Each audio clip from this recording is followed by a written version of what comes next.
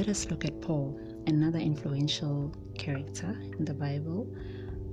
What makes him an influential character is that he embraces the past, which gives him strength to be grateful for the present time, and in that way he leaves the future on God's hands.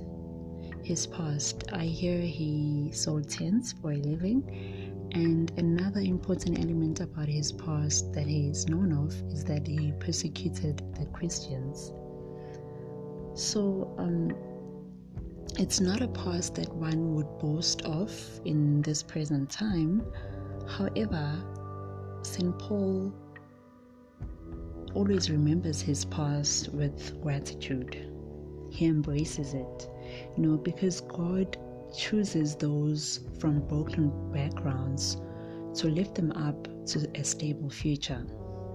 So we all have a past with mistakes, maybe, or unpleasant experiences.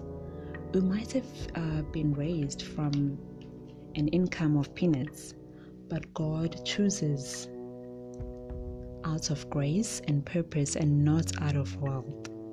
So we might have a past where we were persecuted, or a past where we persecuted others, not a persecution of the sword like St. Paul did, but a persecution of word and action which are strong enough swords to destroy another soul. But we shouldn't remain the way we are. For God's word and grace will find us wherever we are, the same way it's found Paul on his way, and it's changed his life. He experienced an encounter with God, one that changed his life. And I know great preachers say we can't have an encounter with God and remain the same. So God will find us where we are, and we will have that encounter with God, but we'll never be left the same. We should be changed by the encounter we have with Christ. So it is in that encounter that St. Paul had with Christ, and he was able to change, and today we know him as an apostle to the Gentiles, and in his letters that he writes to the different churches, he always emphasizes that he had a broken past, but he writes those letters so that others may believe, and so that he encourages others, because he was able to change from that encounter he had with Christ.